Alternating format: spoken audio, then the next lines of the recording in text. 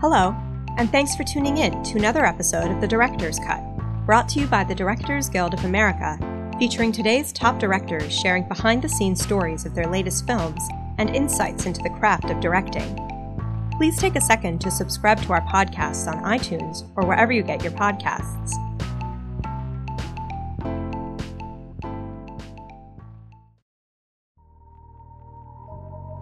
This episode takes us behind the scenes of director Rob Reiner's new historical drama, Shock and Awe. Based on a true story, the film takes us back to the time after 9/11, when the Bush-Cheney administration claimed that then-president of Iraq, Saddam Hussein, had weapons of mass destruction during their push to ramp up support for the invasion of Iraq. However, journalists at the Knight Ridder news agency were skeptical of the evidence and stayed in pursuit of the real story, while their colleagues mistakenly fed the American people news based on faulty and fabricated intelligence.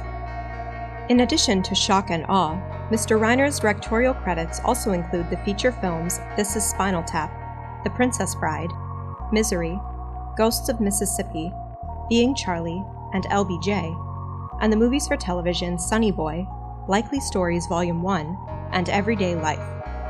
He is a 3-time nominee for the DGA Award for Outstanding Directorial Achievement in Feature Film for Stand By Me, When Harry Met Sally, and A Few Good Men. Following a recent screening of the film at the DGA Theater in Los Angeles, Mr. Reiner spoke with director Jeremy Kagan about filming Shock and Awe.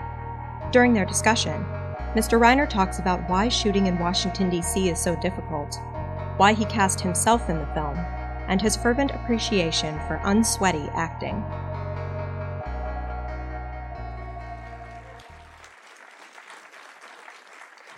Take that one. Okay. How are you guys doing? Good. Oh, thank you. Thank you. Yeah. So the first question I have for you is, what do you use for your news sources at this very moment in your life? What do you use? In my life, I have a lot of sources, and I think in order for you to weed through the mess out there, you got to pick a number of sources. I look at the Wall Street Journal, I look at the New York Times, and I look at Washington Post, and I look at all the networks, even Fox. I look at Fox just to see what the enemy's doing. And it's interesting because there are some good journalists at Fox, Shepard Smith and Brett Baer and Wallace, Chris Wallace, but it's the opinion people that are made it really difficult. Do you use also just in terms of your phones and mobiles? Are you looking at any other sources if you're suddenly looking at your social? Yeah, I mean, I'm on Twitter all the time, and I look at there's a number of journalists that I check out, specific journalists that I look at, but I get New York Times and Washington Post and Wall Street Journal. They feed in whatever I see. Yeah. Got it. And have you moved to some of the more, let's say, less known, like TPM or not? Well, The Guardian. I look with The Guardian, but I also look at Axios, and I look at Politico, and I look at The Hill, which is, from Capitol Hill, and which is pretty down the middle, and, Axios is good, actually, pretty good, yeah. Having made this movie and seeing the nature of the Fourth Estate at this very moment, today, what's your feelings? Well, it's scary right now. I mean, it's not just scary from the point of view of being able to push the truth out, because we're in a very strange time in this country where, we all know that the press is under attack. It's been called the enemy of the people and fake news and all that, but their physical well-being is now at stake, because you see what happens at these rallies and these QAnon people and Trump, just rousing these people to commit, basically violence.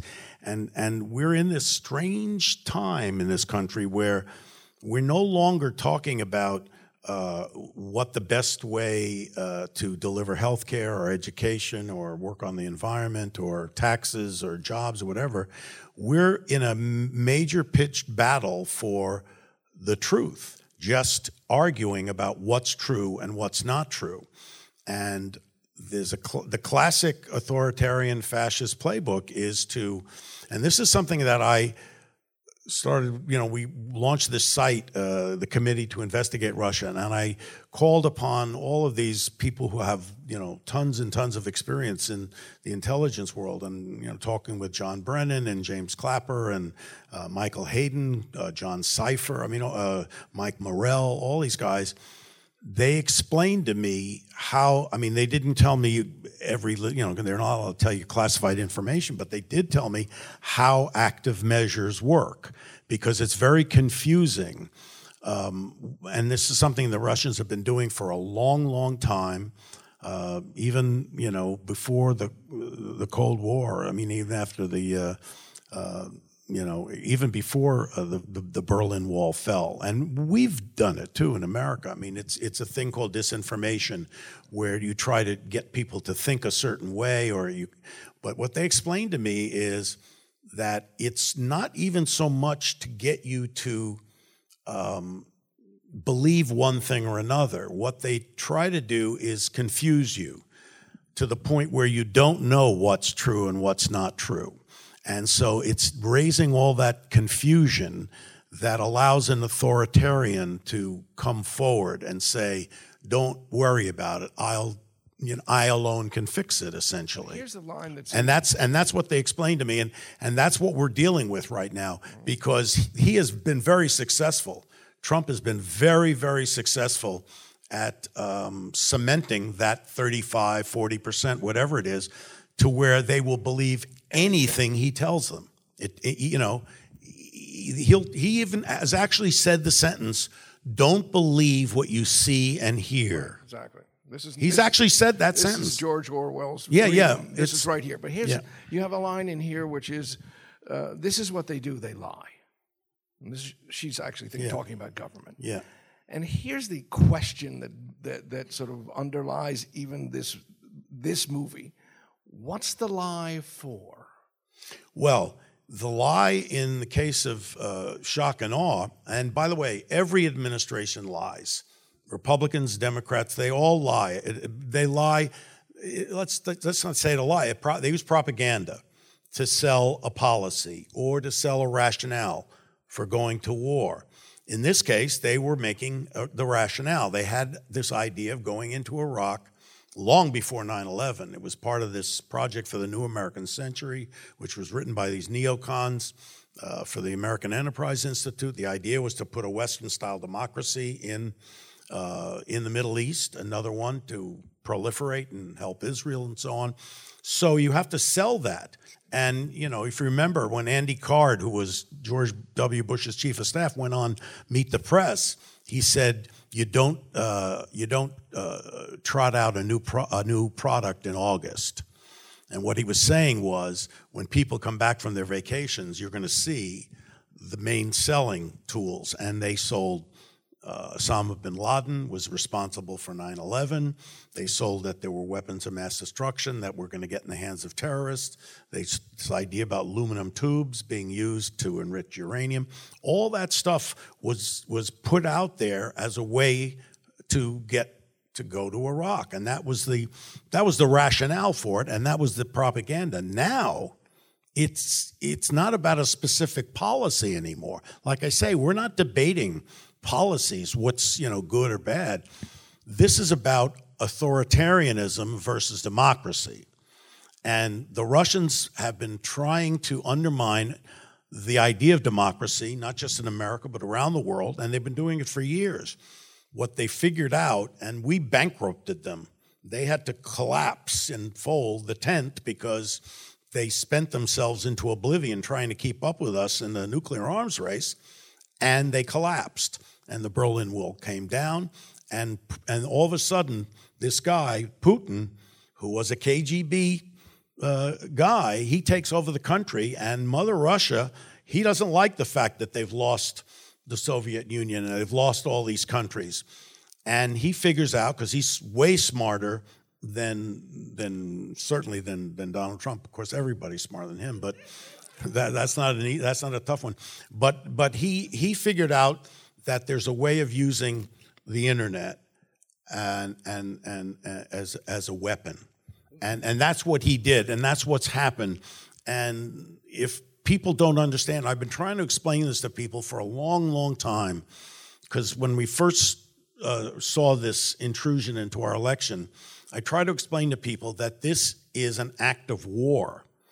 And if we had seen, a building get knocked down, everybody knows what that is. Or you see bombs dropping in Pearl Harbor, you know what that is. It's an act of war. This is the same thing, but it's much more insidious, and you don't see it.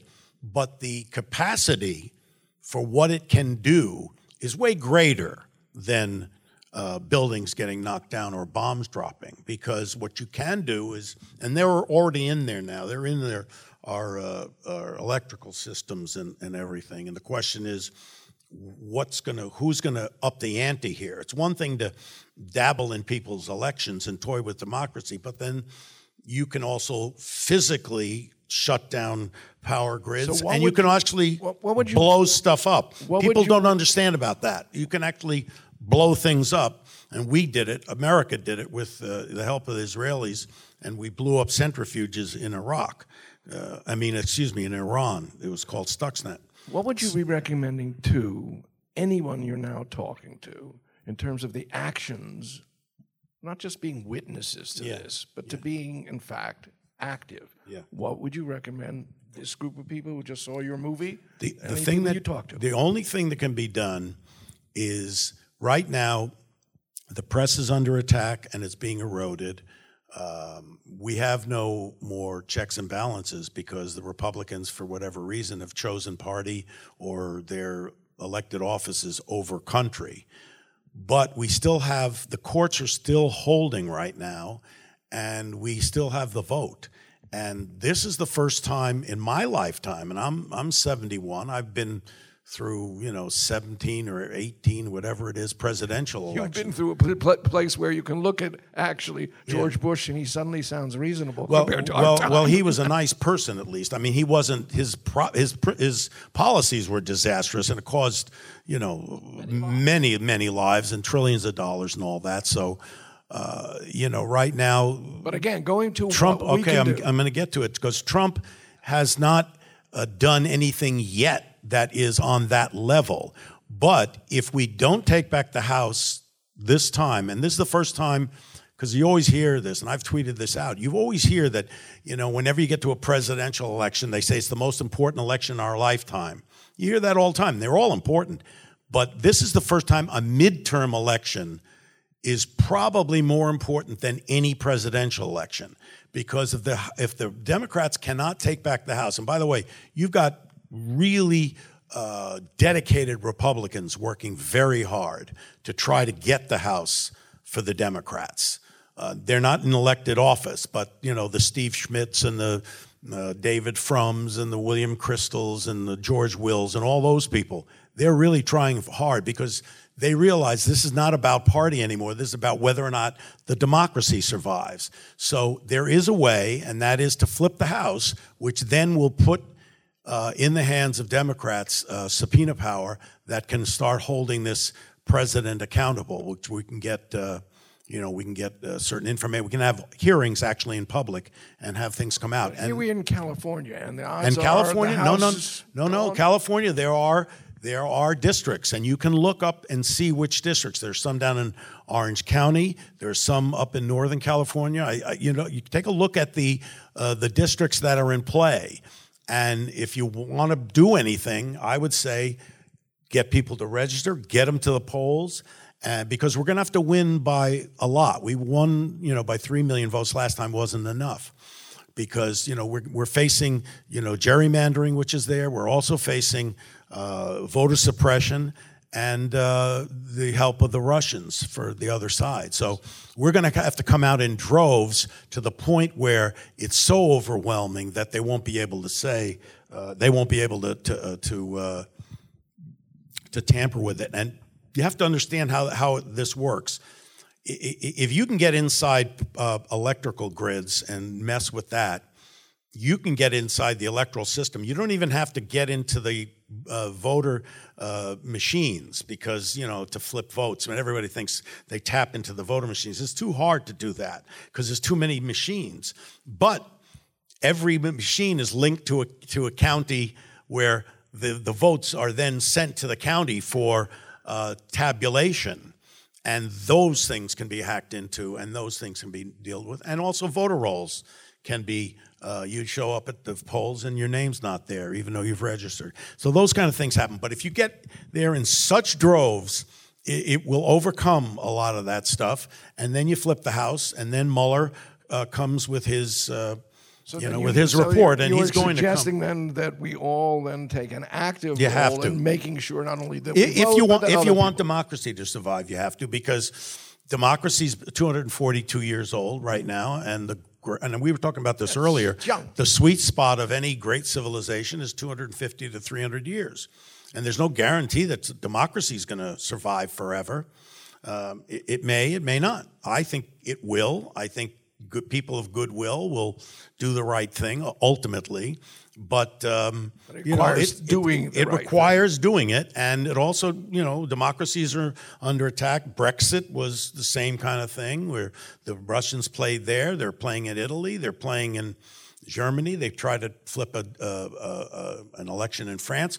They're trying to do all that. So right now, it's like in World War I, they said, make the world safe for democracy, We're fighting now, right now. We're in a pitched battle for democracy, but it's happening in cyberspace, and it's happening...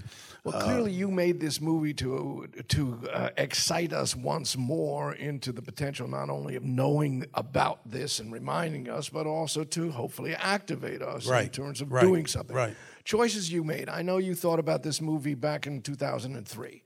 And I know you went through sort of like, well, maybe we should do a kind of a Dr. Strangelove version. Yeah, I didn't really figure out how to do this. It was just weird. I mean, I was like, I don't know how many people are my age around it, but, I was of draft age, during the Vietnam War. And I just couldn't believe in my lifetime that we were going to go to war twice based on lies. And I said, well, how is this possible, And I felt like a parent watching their kid run into the street and feeling helpless to see your child get hit by the truck. And that's what I felt like. And I said, I've got to do a movie of something to talk about what's happening here. And I thought, well, maybe I'll make it like a satire, like you say, like a Dr. Strangelove or something. I worked with Larry Gelbart on it, and I couldn't get a script that I liked. And then I tried it as a drama, and I couldn't get that to work. And then I saw this documentary by Bill Moyers, who we quote at the beginning of the film. He was LBJ's press secretary, talking about the importance of a free and independent press in order to maintain a democracy. And he interviewed these 4 journalists, and I didn't even know about these guys. I mean, they arrived at the same conclusions I arrived at. If you did your due diligence and you read what you needed to read, you'd know that there was no connection between Al Qaeda and Saddam Hussein. You'd know that there was no definite weapons of mass destruction, all that stuff. And so I said, well, this is the way in. Here's these guys. But then you also have the boy. So that was another documentary. I saw another documentary of a young guy. This was a true story about a guy who was of a military family, and everybody had served in his family. And when 9/11 happened, he signed up. He wanted to go, and they sent him to Afghanistan. And at a certain point, all of a sudden he's being shipped to Iraq, and he didn't understand why. Because they hadn't caught bin Laden, they hadn't yet really totally disrupted Al Qaeda, and he didn't quite know why he was going to Iraq, but he was literally there for less than a week, and his transport hit an IED, and he lost the use of his legs. So the idea is to show cause and effect and say, if we don't hold people accountable, and that's the line that the character I play, John Walcott, says, when the government says something, you only have one question to ask: is it true? And what made you decide to cast yourself? Oh, that's the craziest story. I mean, it's ridiculous. Alec Baldwin was supposed to play that part, and we had cast him, and we actually rearranged the whole schedule for him so that he could leave on Fridays to go to New York, so he could do Saturday Night Live to do Trump. And we had been shooting for a week. And already been shooting? Yeah, we've been shooting for a whole week with Woody Harrelson and Tommy Lee Jones and Jim Marsden. And on a Saturday, Alec was going to come on for Monday, and he's supposed to show up on Saturday and then get his costumes and all that. And we get a call on Saturday from his agent saying he's not going to come. He's decided he's dropping out. He's not doing this. I said, well, are you crazy? What am I, now I'm like a maniac. I'm trying to figure, who do I... Remind me of Rob Reiner, who once told me when I was asking, and an actor fell out on Friday, and we were shooting on Monday, and I talked to this guy, Rob Reiner, and Rob Reiner said to me, don't worry, when the camera runs on Monday, somebody will be in front of it. That's right. That's what I always said. When you roll the camera, somebody will be standing there. Who it is. So my wife, Michelle, who's one of the producers on the film, she says to me, well, why don't you do it? And I thought, oh, no, I don't know. I don't like acting and directing. It's that split focus. I said, but I'm available. So I figured, what the hell? And I work cheap. And so I decided to do it. And then I'm playing this guy, John Walcott, and she says to me, try to be less Jewish. And I said, all right, I'll try. But that's the reason I'm doing it, just because it was like, necessity. So how did you set up yourself in this sense? Were you already using playback on the shoot, or we were using playback, but I still hate it because you do a take and then you got to run and see, and it's just not the good. And plus, I got to look at myself. I don't like that. While I'm working and all this stuff, it was not the only good thing was that I didn't have time to. I had to take Alec Baldwin's suits and clothes because we didn't have time to get, and I had to, alter it and change it, and his waist was way bigger than mine. So that, I like that part. He was much fatter than me. So I like that. You have, in this, there are a number of scenes where your character actually says, if anything, what is the most important thing to be heard and said. Yeah. And I'm wondering when you were doing those scenes. Well, the scene with that long speech in the newsroom after they've just watched Meet the Press and they're starting to doubt their reporting. There's a speech that John Walcott gets, and apparently that is. By the way, all the journalists were there with us. They were on set. They worked with us on the script. They were very active and very involved in everything.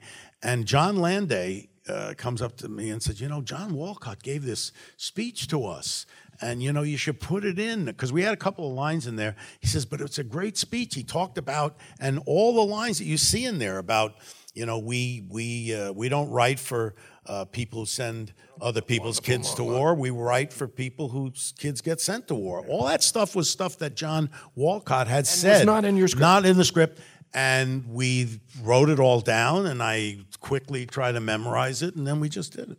Now, you shot this in a very short time, which is and you deserve the applause. Yeah, here, 26 is amazing. Days. Yeah, we shot. In terms of casting, I want to deal with, besides casting yourself, the boy. How did you find him? Because I assume with the others you made. Yeah, I asked Woody, because I had worked with Woody Harrelson on LBJ, so I had a good situation with him, and we really liked working with you. So I asked him.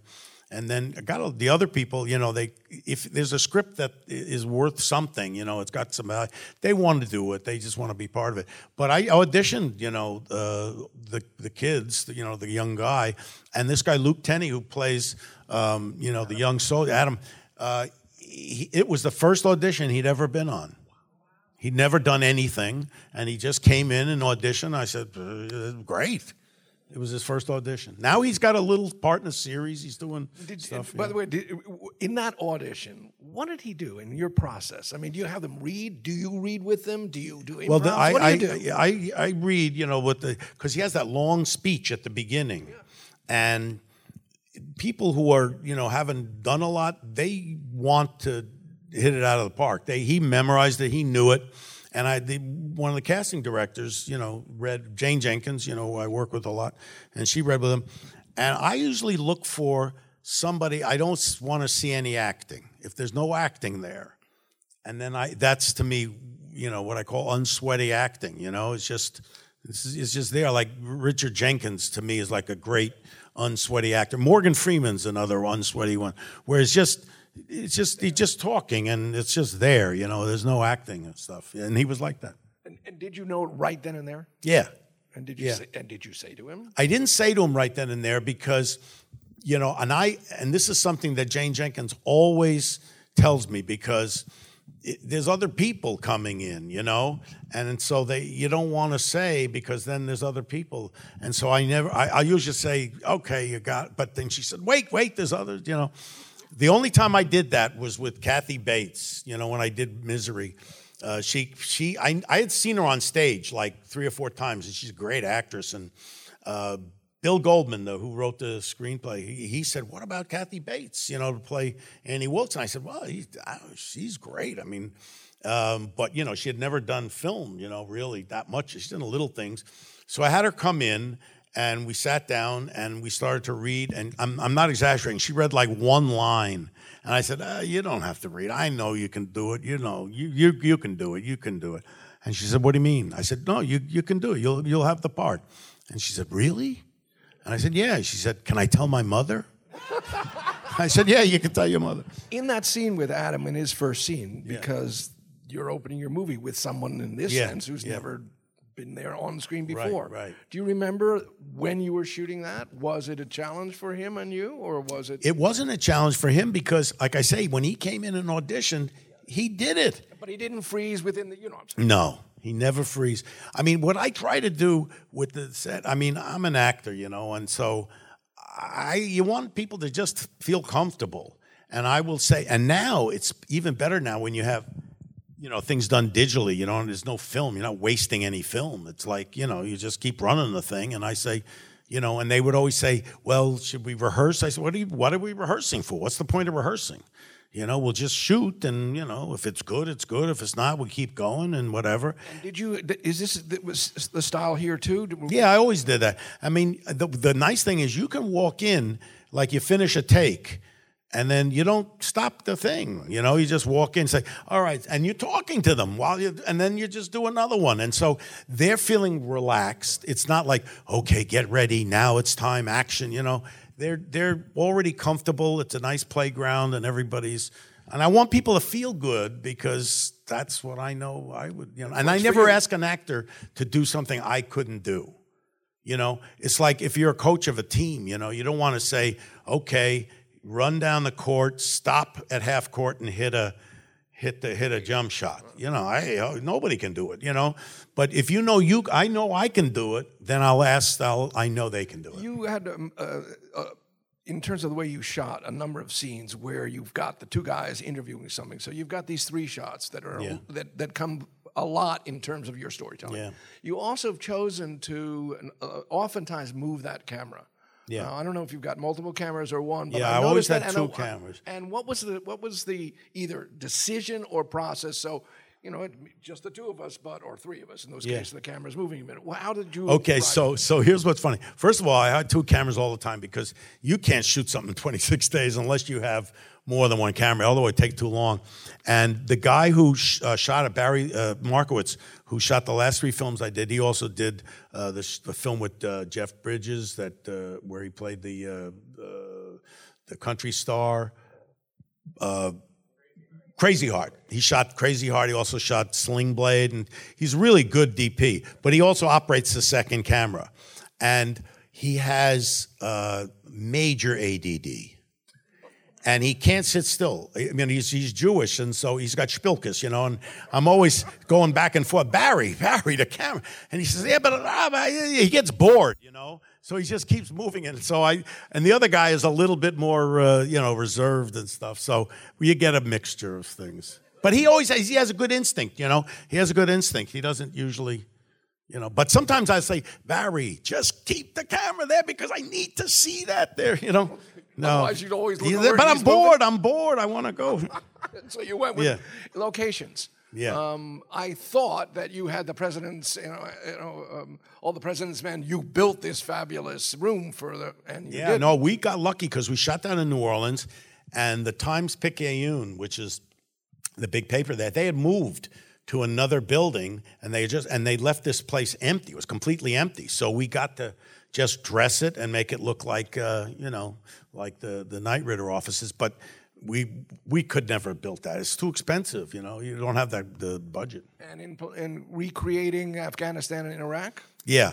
It's like I did this movie, Bucket List, years ago, and, the Jack Nicholson and Morgan Freeman, they go to the pyramids, and they go to, they jump out of a plane. They go everywhere. They're in Africa. They're on top of a mountain with the snow. We never left the parking lot in the. That place, the lot that's across the street from like the Formosa Cafe, we shot it all in this parking lot. You can, with CGI, you put everything in and you just build a little thing where they are and everything around it, So we did that, we had Afghanistan. It was a parking lot in New Orleans. So in order to set those shots up, did you have someone storyboard this for you so you can know, okay, here are the shots we're going to need for these? Yeah, a lot of times they like the storyboard. They said they will storyboard. I never use the storyboards though, because I'll look at them, but then I will just say, wait a minute, I know generally what they can cover. And what I'll do is, rather than storyboard, I'll work with the CGI guy, and I'll say, just tell me where I can shoot. Give me the angle. Just go me the areas that I can shoot and what you can do and put in. For instance, like when the transport, a caravan is moving, that was shot, in a place where there was a junkyard and there was like a lot of stuff we just painted out and you make it look like a desert. And he tells me, well, you can shoot 360. It's going to cost this much. As long as I know I can shoot 360, then I can put the camera anywhere. And we use drones. We had some drone shots for that. And this is our last question because unfortunately we have to leave, but that's okay. What was the toughest scene for you as you reflect on this movie now? The toughest, let's see. I don't know. I mean, they all seem to work okay. I mean, the hardest is shooting in D.C. because it's crowded now, and there's more security than there's ever been. After 9/11, there's been so much more security. It's hard to get streets, and get them cleared. But also, you're working with the Capitol Police, the federal government, and there are certain places you can go and everything, and that was difficult. You were allowed a certain amount of time. I remember when I did LBJ, we had to go to Dealey Plaza, and it took, they said, okay, you can have like 6 hours, and I had to recreate the whole Kennedy assassination in 6 hours. So that one I really did plan every single shot. I had 4 cameras and I moved around. But anything in D.C. is hard. It's hard. One more question. Yeah. Speaking of D.C., what's Dick Cheney's response to the film so far? I don't know, man. I don't know. But, I mean, he still stands by it and said it was still the right thing to do, But here's something interesting. We had a screening there in D.C., and General Shinseki, who was at the time, if you remember, he testified and said, if you're going to invade Iraq, you're going to need at least 300,000 to 400,000 troops to hold this place for a period of time. He turned out it was right, but he got fired for saying that because Wolfowitz was saying, we'll be in and out, $2 billion, and the reconstruction will pay for itself and all this ridiculous stuff.